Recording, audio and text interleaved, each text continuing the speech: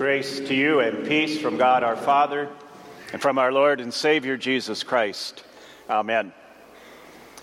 In 2 Thessalonians, St. Paul writes, "We always pray for you that the name of our Lord Jesus may be glorified in you, and you in him, according to the grace of our God and the Lord Jesus Christ." This is our text.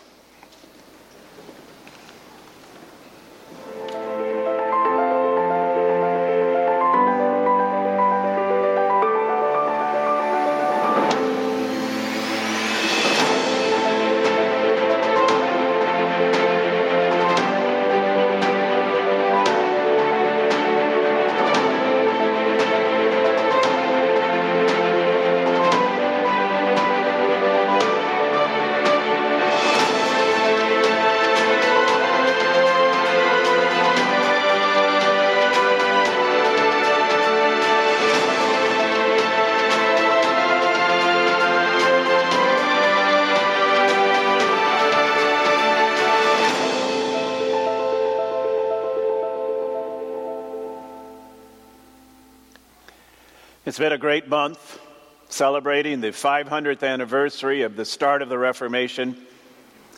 There's a couple of challenges with that, though. One of them is that what you want to be the climax, this service, could end up being anticlimactic. Thanks to our musicians, I don't think we have to worry about that today. We'll see with the sermon, I guess. But the second challenge is that we don't confuse the issue by putting the emphasis on the wrong syllable, confusing ourselves as to what it is really that we are celebrating. What is that? What are we, who are we praising as we remember the Reformation? Martin Luther? Well, yeah, to some extent, sure, but not really. As our last sola reminds us, the glory all belongs to God. That's not to take away from Luther. God used him in a mighty way.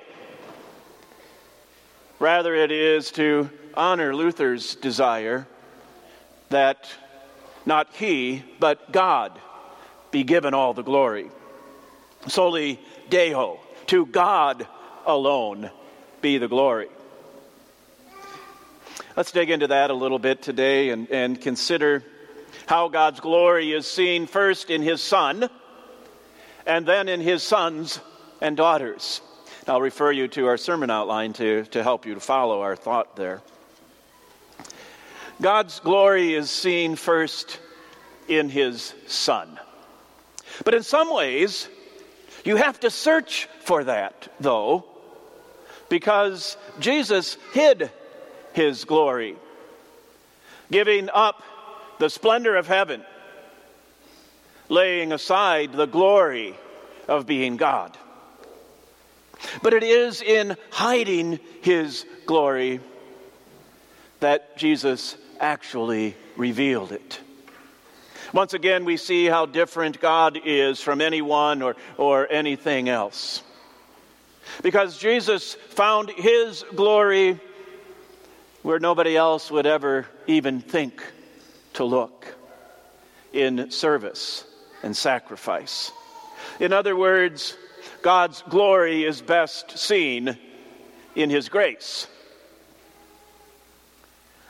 Now, I want to be careful that we don't miss that, or that we skip over this too quickly. This was the main discovery of the Reformation. When Luther figured out, when it dawned on him from his searching through the Scriptures that God's glory is best seen in his grace, he tells us it is as if the gates of paradise were opened for him. Sometimes it seems ironic to me that central truth of the Reformation, that thing which most thrilled Luther,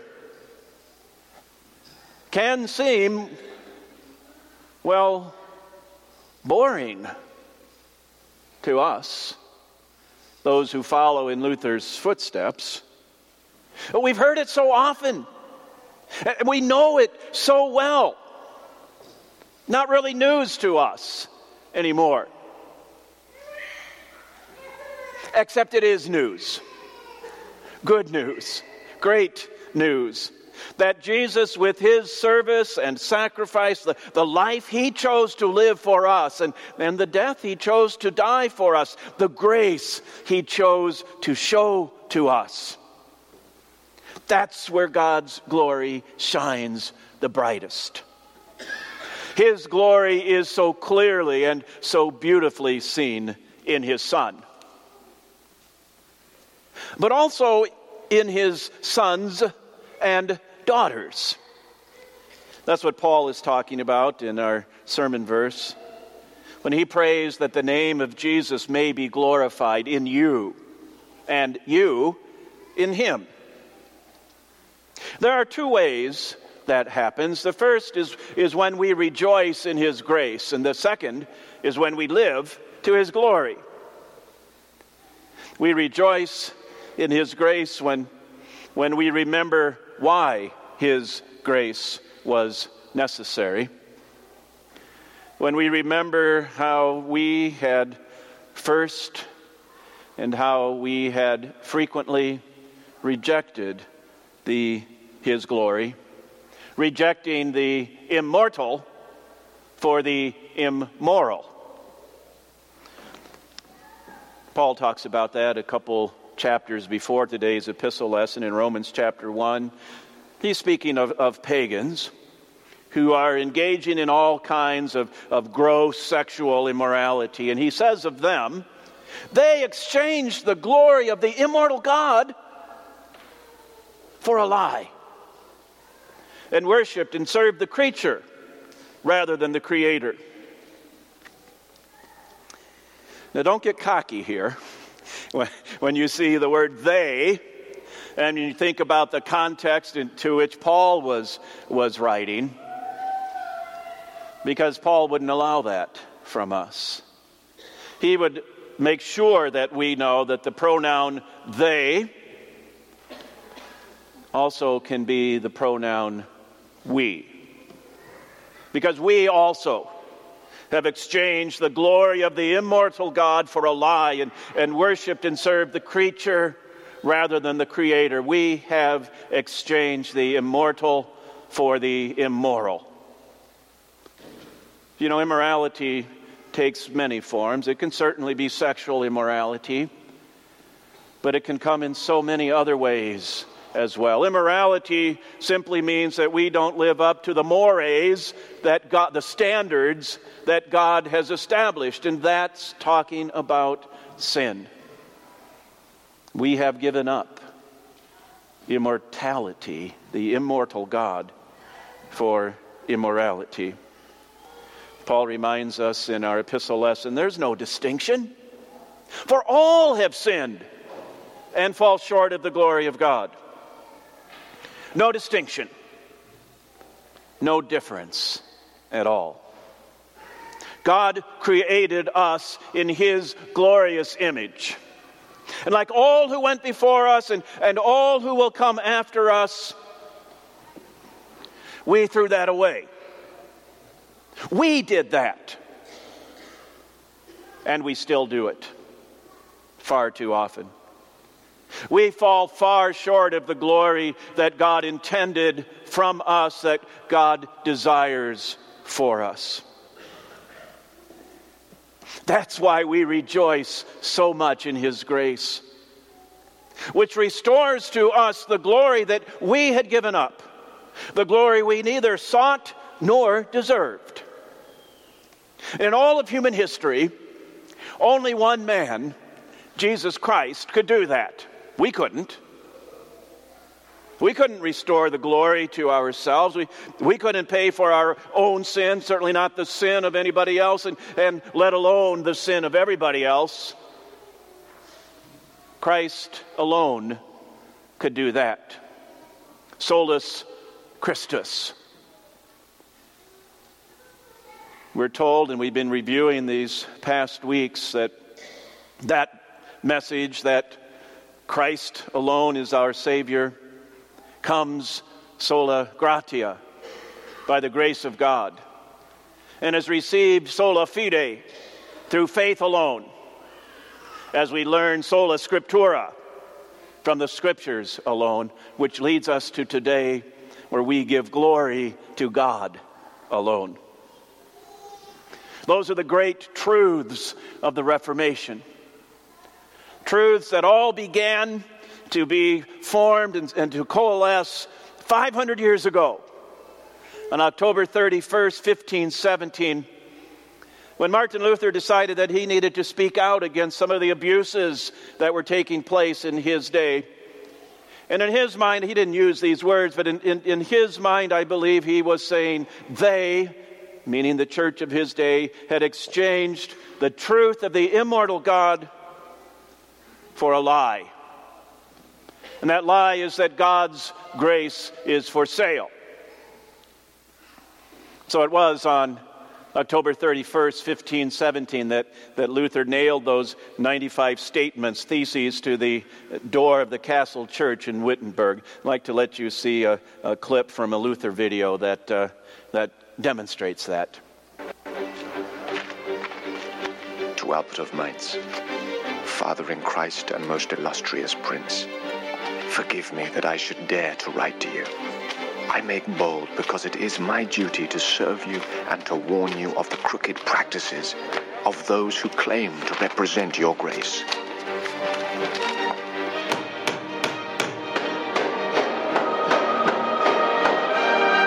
Christ did not command the preaching of indulgences, but of the gospel.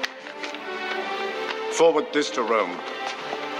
Christians are to be taught that he who gives to the poor or lends to the needy does a better deed than he who buys indulgences. If the Pope can empty purgatory, why would he not do so out of love rather than for money?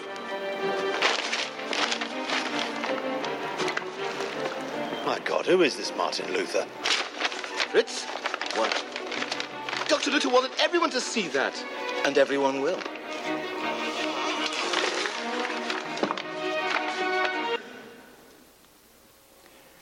On Reformation Sunday, we do remember Martin Luther, giving thanks to God for him, giving God all the glory for him, for what Luther did. And we pray that we will live the way that Luther did as far as giving glory to God. You know, Paul tells us that there's no difference between what those who know Christ and those who don't know Christ. What would we have deserved? No difference at all. But there is a huge difference in how we live, and that we now live to God's glory. We do that, I would say, in two ways especially. The first is we do not take for granted His grace, but we rejoice in it every day, which leads us to stand firm against the forces of evil in the world and in our hearts. And we do that for one simple reason. He has saved us. The truly remarkable thing that He has done for us prompts a truly remarkable response from us. We live to His glory because He has saved us. And that's what matters most. Amen.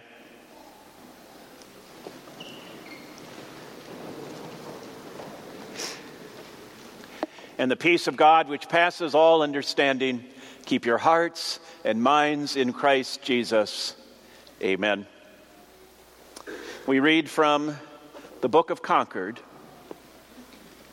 We believe, teach, and confess that if we would preserve the pure doctrine concerning the righteousness of faith before God, we must give special attention to the exclusive terms, that is, to those words of the Holy Apostle Paul, which separate the merit of Christ completely from our own works and give all glory to Christ alone. Thus, the Holy Apostle Paul uses such expressions as by grace, without merit, without the law, without works. All these expressions say, in effect, that we become righteous and are saved alone by faith in Christ. And so we give all glory alone to God. Amen.